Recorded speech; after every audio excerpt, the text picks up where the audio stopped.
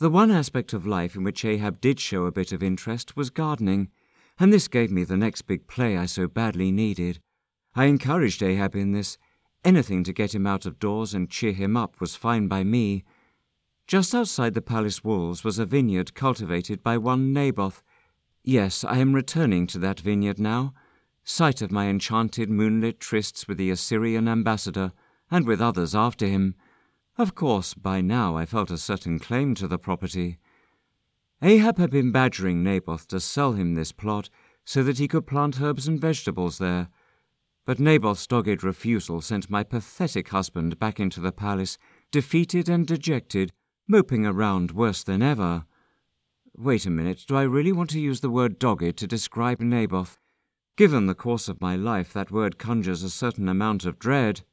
I could call him steadfast, perhaps, but then again, that would be to confer on him a quality of nobility, which, as the pawn in my plot, I want to deny him.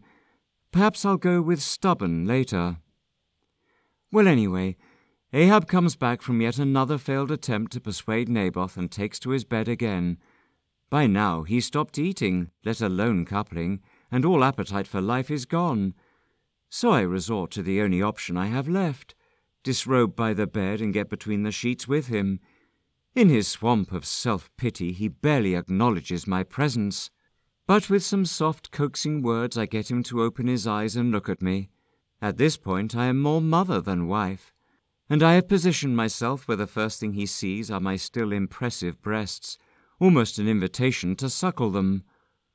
"Come now," I say to him, "things are not so bad. Are you not king of Israel? Enforce your will." He offers a feeble protest in reply, some nonsense about Israel's laws and covenants. So I bring my lips close to his cheek. "Leave it to me, my love. I'll get you what you want." "No," he says. Then some more rubbish about not wanting more innocent people to get killed on his watch, some more wrath of Yahweh stuff, blah, blah, blah. So I can see I'm going to have to take more persuasive measures. As you may imagine, I am adept at this sort of thing. Know where to touch, when to speed up, when to slow down, how to awaken the sleeping embers, even embers as dozy and reluctant as Ahab's. "You would not be to blame," I tell him. "No one will suspect you of anything."